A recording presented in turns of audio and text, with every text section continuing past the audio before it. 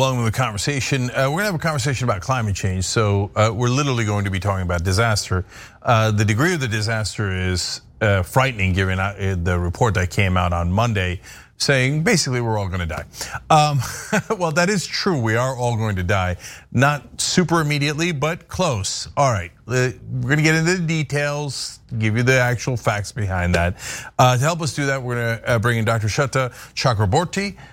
She is the US president of We Don't Have Time. Well, that appears to be the God's honest truth. And she's, of course, a climate change expert. Welcome.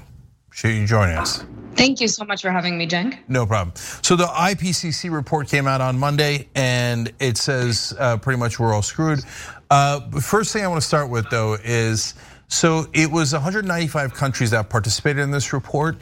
And they reviewed 14,000 studies to come to the conclusion that climate change is definitely real and definitely, they said, quote, unequivocally man-made. Okay, now those are very strong statements, thank God. Why have all the scientists in the world decided to lie in unison?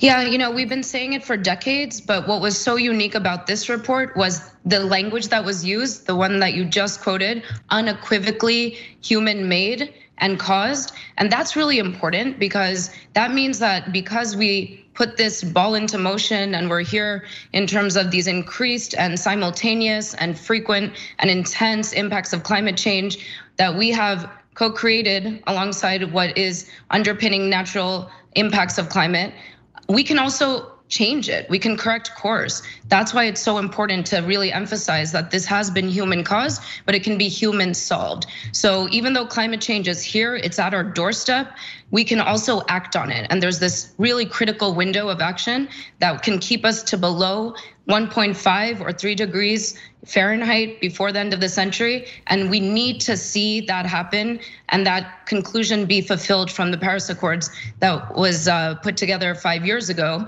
And we know now is the 6th year, and the upcoming COP26 is going to do kind of let's do a temperature check, no pun intended, as to where we are now from the original Paris Accords. But ultimately, the goal of this report is leading up to COP26 to ensure that we really don't get past that maxed out temperature, global temperature warming by the end of the century. Okay, but Dr. Chakraborty, I started around by asking, sarcastically, why are all the scientists in the world lying? Because the problem isn't that we don't know what's happening. 99% of the world's scientists are not lying in unison. That is absolutely insane, right? They're not changing the thermostats across the world. There's no reason why an Indian scientist and a Brazilian scientist and a Russian scientist would all agree to lie at the same time. That's insane. Yet, in this country, we are not taking action. So who's really the insane ones? And so my point there is, isn't this really not a science problem? Like every scientist agrees, if you jump off a tall building, gravity is real and you will die. It's just that we have politicians in this country, not just Republicans, but Democrats apparently don't believe the scientists, so they're dragging their heels. And so how do we fix a political problem when the fossil fuel industry has successfully done propaganda to manufacture doubt? I mean, you said it better than I could in terms of what's going on here. We have the technology, we have plenty of technologies in the pipeline in addition to what's already part of our solutions toolkit to address these climate impacts, but we need the political will. And we need to bring Biden's Build Back Better agenda, the climate agenda portion of it, into fruition. We need to see this reconciliation bill have all the clean energy standards that are going to be required to meet this target. That is going to keep us to that under 3 degrees Fahrenheit by the end of the century. And we need to do that, especially by ensuring we get to clean electricity by 2035.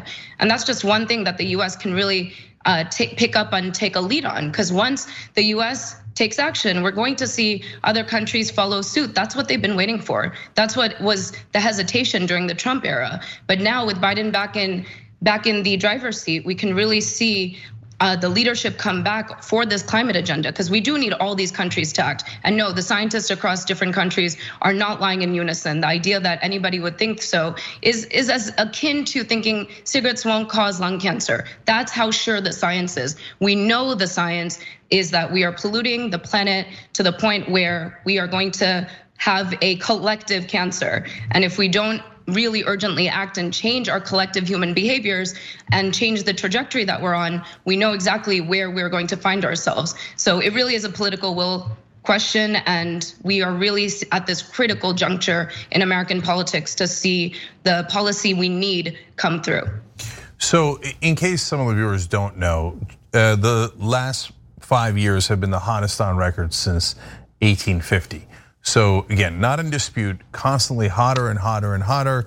And the recent rate of sea level rise has nearly tripled compared to between 1901 and 1971. The sea level rise is so frightening. We'll get to that in a little bit.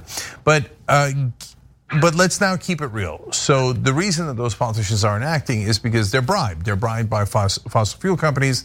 We call them campaign donations and independent expenditures and dark money, but none of that makes it any better. There's still a bribe. ExxonMobil wants to make money. They bribe both Republican and Democratic politicians to make sure that we don't take any action.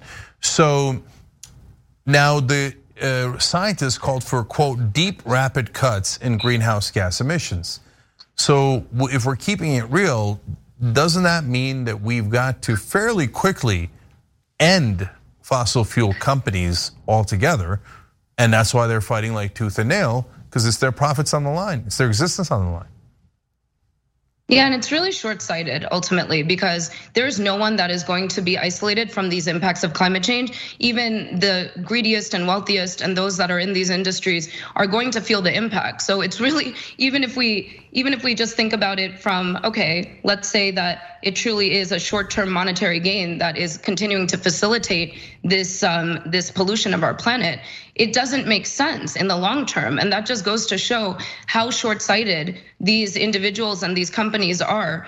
And unfortunately, there's no room for these industries to even continue business as usual. We have to urgently end any sort of subsidies to oil and gas companies and to those who enable oil and gas companies. And we need to incentivize clean energy. And we can overhaul sectors and we can create jobs. And the hardship that these disinformation campaigns continue to propagate by saying that there's going to be pain for Americans and more broadly if we stop these industries from continuing business as usual, that's truly disinformation. We have to fight that. That's not true. There's a better, cleaner, healthier future for everybody if we transition in a thoughtful, transparent way to clean energy. And that's what we need to aggressively put out there through the media and other channels to ensure that people know, the end recipient of this information knows that it will be better, maybe a little more painful in the short term during the transition, but overall have that longer view, because we're talking about our collective futures here and the futures of our families. There's no future where oil and gas continues as is. Yeah, imagine if we said, okay, look guys, let's be fair, these oil companies, they are making a lot of money and there's a lot of jobs on the line here. And so we're gonna continue pressing this button. By the way, the 10th time we press the button, all the nukes go off and we all die. And we're like, I know, but those guys need jobs. Let's keep pressing the button. No, we're like, you're not getting it. Okay, so that goes to the sea change, literally. So apparently the very conservative estimate is that the sea levels will rise by half a foot by 2100, right? And now we're only 80 years away or 79 years away from that. The non-conservative estimates say, well, if the glaciers in West Antarctica collapse, it'll be 6.5 feet all across the world. So I don't get it. All of our cities, not all of them, but a lot of them are built on the coast. I'm asking a literal question, I really don't know. Would they just, like, does it literally rise half a foot or a foot and a half and New York is underwater? Yeah, I mean, it's gonna vary depending on exactly where we're talking about, but places like Miami, for example, are really vulnerable because it's a limestone core underneath the city, which is like a sponge. And so when you have sea level rise, you have water coming up from literally from below the actual city itself, which destabilizes infrastructure, which contributed to that collapse of the building that was covered in the press. And so these are the kinds of things that you would anticipate happening more in cities that are built, especially on vulnerable, not concrete like Manhattan, but places like Miami that are built on limestone. And most of civilization is built along the coast. It made sense for maritime economy, transportation, all of the things that we actually really require and have come to enjoy. People love being along the ocean fronts, but that doesn't mean it's going to be something that we can realistically enjoy forever. We need to be really practical about what we know the numbers are and prepare for those worst case scenarios, so we don't find ourselves doing what happened in Rotterdam, for example, in the Netherlands. You saw that there was $1 billion spent on a gate to prevent storm surges that were coming into the city, and it wasn't high enough. And so the amount of money that was put into this infrastructure to prevent flooding from storm surges resulted in being ineffective. So we can't have that. We need to be smart. We need to really look at the numbers that have been verified collectively in this IPCC report and build infrastructure to protect our cities from experiencing flooding, from experiencing storm surges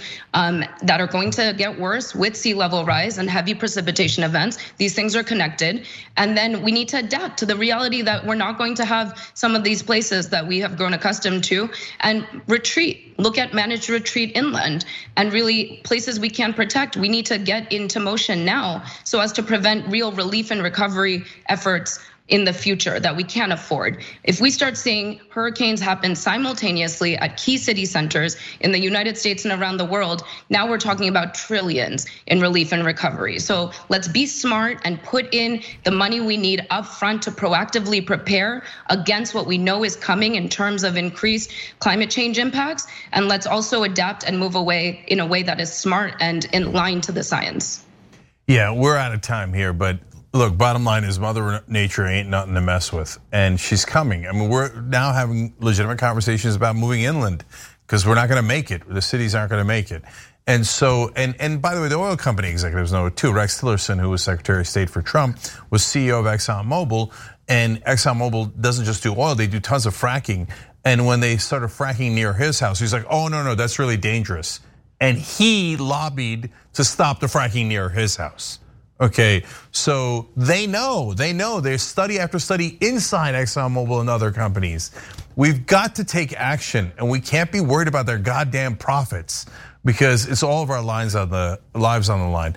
All right, Dr. Chakraborty, thank you so much for joining us. Everybody check out We Don't Have Time.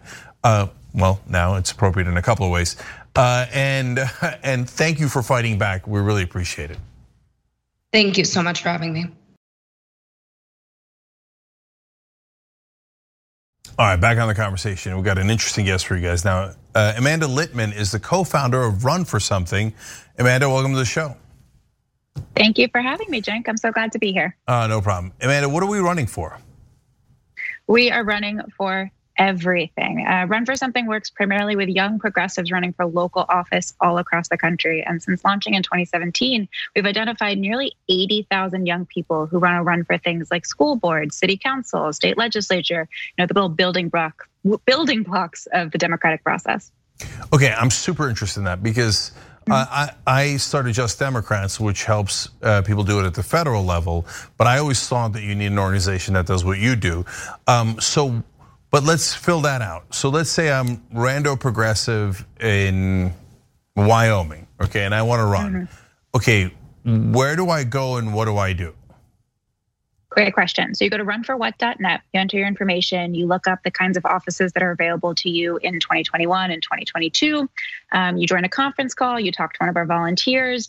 Then we will help you figure out everything from how to get on the ballot to how to get the voter file to what to do once you actually have the voter file in hand, how to talk to voters, what to talk to them about, all the way through to election day. You can apply for our endorsement, and if we endorse you, we might give you some money, some volunteers. We'll connect you to other candidates who are running across the country, and we'll take you all the way through to election day. And afterwards, we'll help you figure out either how to transition into governing or how to wind down your campaign.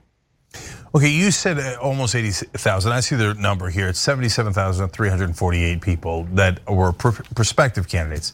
You can't do that for all of them. That's crazy. So help me understand, like, what's the process? Like, it can't be that you help all of them do all of that. You guys would have to have like $1 trillion to do it. So yeah, no, help me understand. I wish we had $1 trillion. No, Me so too. It's a bit like a normal marketing funnel. We about, as of this morning, we're up to about 79,000, so pretty close to 80K who signed up on our website. About half of them have joined a conference call. About half of those folks have had a one-on-one with our volunteers, and those people are admitted to our pipeline and are getting, everybody who signed up is getting regular resources and information and materials about what running for office might be like. The reality is that the idea from thinking about running for office to actually getting on the ballot can take a couple of years. It's not something you just jump into. It's a big career shift for most people. So we know that people who signed up with us back in 2017, many of whom are just now actually getting on the ballot. Our endorsement process is where we really dig in with folks. And we've endorsed in the lifetime of the organization about 1,700 folks across all 50 states, mostly women, mostly people of color. The one thing that does make Run for something really unique in this space is we only work with people under the age of 40, and we only work with first-time candidates for local office. So it's a very distinct scope of work for our program. Well, that's really interesting. And is there any issues that you guys, you said progressive. So how do you define that? Let's put it that way. Well, we have a broad set of value statements we want every candidate to abide by, pro-choice, pro-equality, pro-tolerance, pro-diversity, pro-working families, pro-unions, pro-immigration reform, pro-reducing gun violence, pro-actually doing something about climate change. But the reality is because we work in all 50 states and because we work for a range of offices from city councils and state legislatures, all the way down to like coroners and library boards, we don't really have space to have a litmus test on clear policy positions. What we hope is that candidates who share our values will show up in those rooms and those city halls and act on those values in a way that we can align with. So just some Democrats had only one litmus test. That was no corporate PAC money. Do you guys have a similar one or no? No, we're really looking for people who are running strong grassroots-driven campaigns. I would say it's pretty rare that many of our candidates are taking corporate PAC money. They're just not getting engaged in the level of offices that we work on. But it's not something we hold people to or against. What we really need are candidates that are running strong, positive, grassroots-driven campaigns that are really engaging with voters on the issues. Everything else can really be taught or learned or negotiated throughout the process, but if people are really engaging with their voters in a meaningful, genuine way, we trust that they're going to be in the right place for their communities. When did you guys start this? We launched on Inauguration Day in 2017, so just about 4.5 years ago. That's amazing. It's almost exactly when Just Democrats launched. Okay, that's great. So you said you've endorsed nearly 1,500 candidates, and how many have won? So we have elected 515 people across 47 states, mostly women, mostly people of color. And we expect that number to increase by at least 100, 150, because we're going to have about 300 candidates on the ballot this November. So when you say you helped to elect them, did they go through this pipeline, or do you also endorse people that did not go through this pipeline? Everyone we endorse has gone through our pipeline. So the people that we track wins and losses are the folks that we've endorsed. Jesus, that's an amazing group. You help. They actually tried to figure out how to run through you guys. You taught them how to run, and 515 of them won. Pretty cool, right? No, that's not pretty cool. That's amazing. That's really cool. Okay, so hold up now.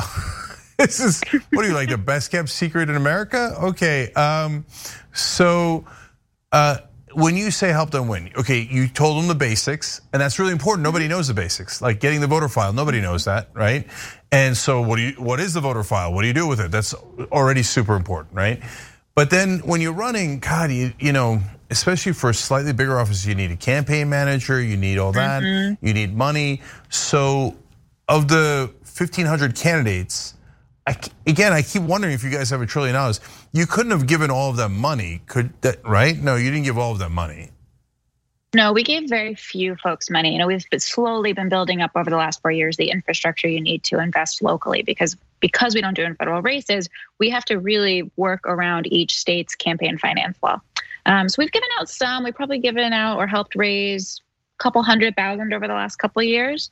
But the big value add we have for people is community with other candidates, people they can ask stupid questions to for free, and really making sure that they know that there is a network for them that can help them.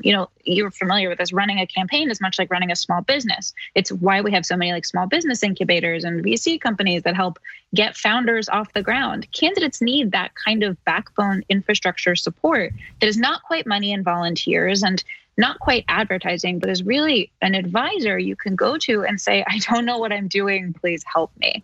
And we have heard over and over again from our candidates that kind of support has been invaluable. The other thing we've heard from people over and over again, and in fact, in a debrief survey we did in 2018, 60% of candidates told us that a relationship with another candidate was their greatest source of resiliency.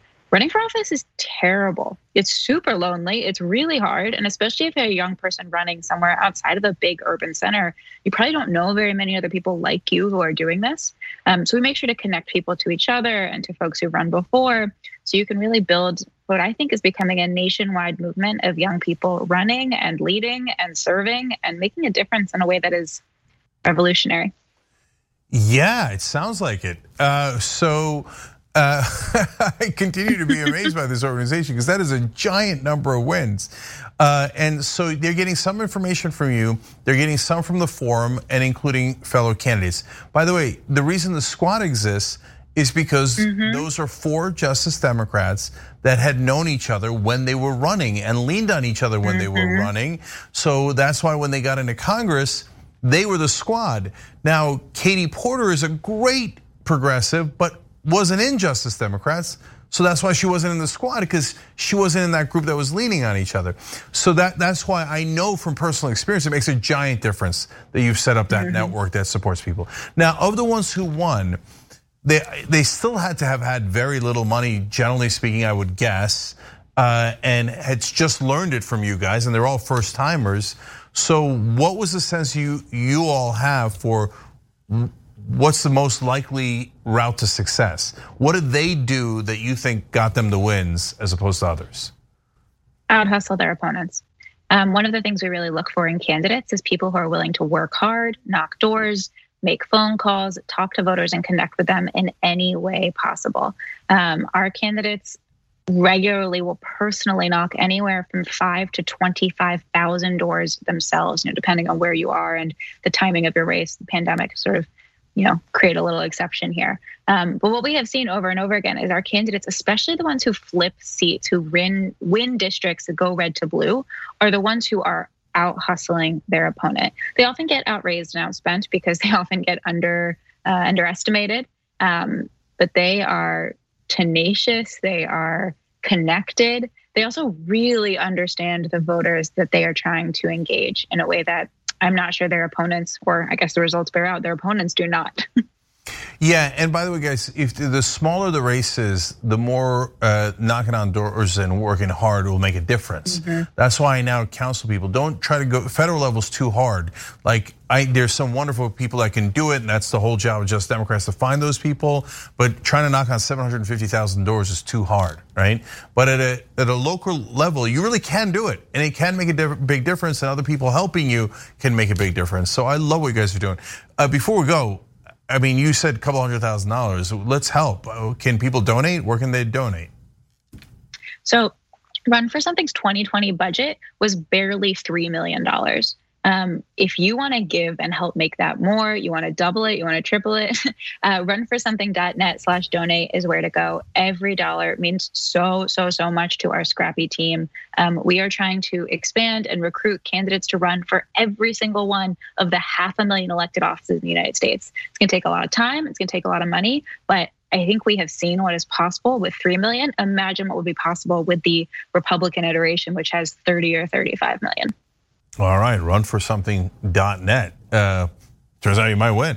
So I love it. Amanda, thank you so much for joining us. Really appreciate it. Thanks for having me, Cenk.